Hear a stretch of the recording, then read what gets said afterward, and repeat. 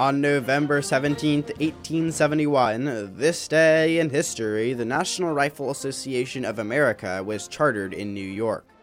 Founded by former Union Army soldiers, the NRA remained a pivotal force in gun regulation and safety until the 1970s, before it established itself as a powerful lobbying organization against firearms control.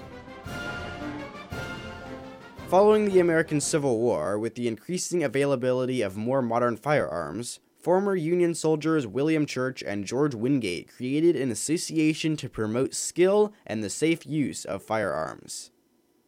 On November 17, 1871, this day in history, Church and Wingate chartered the National Rifle Association of America.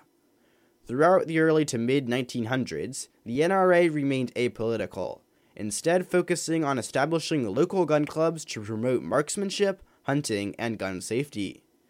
It worked closely with the American government, backing the Federal Firearms Act of 1938, which imposed significant restrictions on buying and selling firearms. However, in the 1970s, under the influence of Harlan Carter, it began to transition into a powerful lobbying force against gun control measures, arguing that these restrictions infringed on constitutional rights. Even as mass shootings became a regular occurrence in the United States, the NRA continued to successfully lobby government officials to prevent any significant control measures. In the last 10 years, the NRA has spent over $32 million for lobbying efforts. Currently, there are over 300 million firearms in the United States, as it maintains the highest per capita rate of gun-related deaths in any high-income country.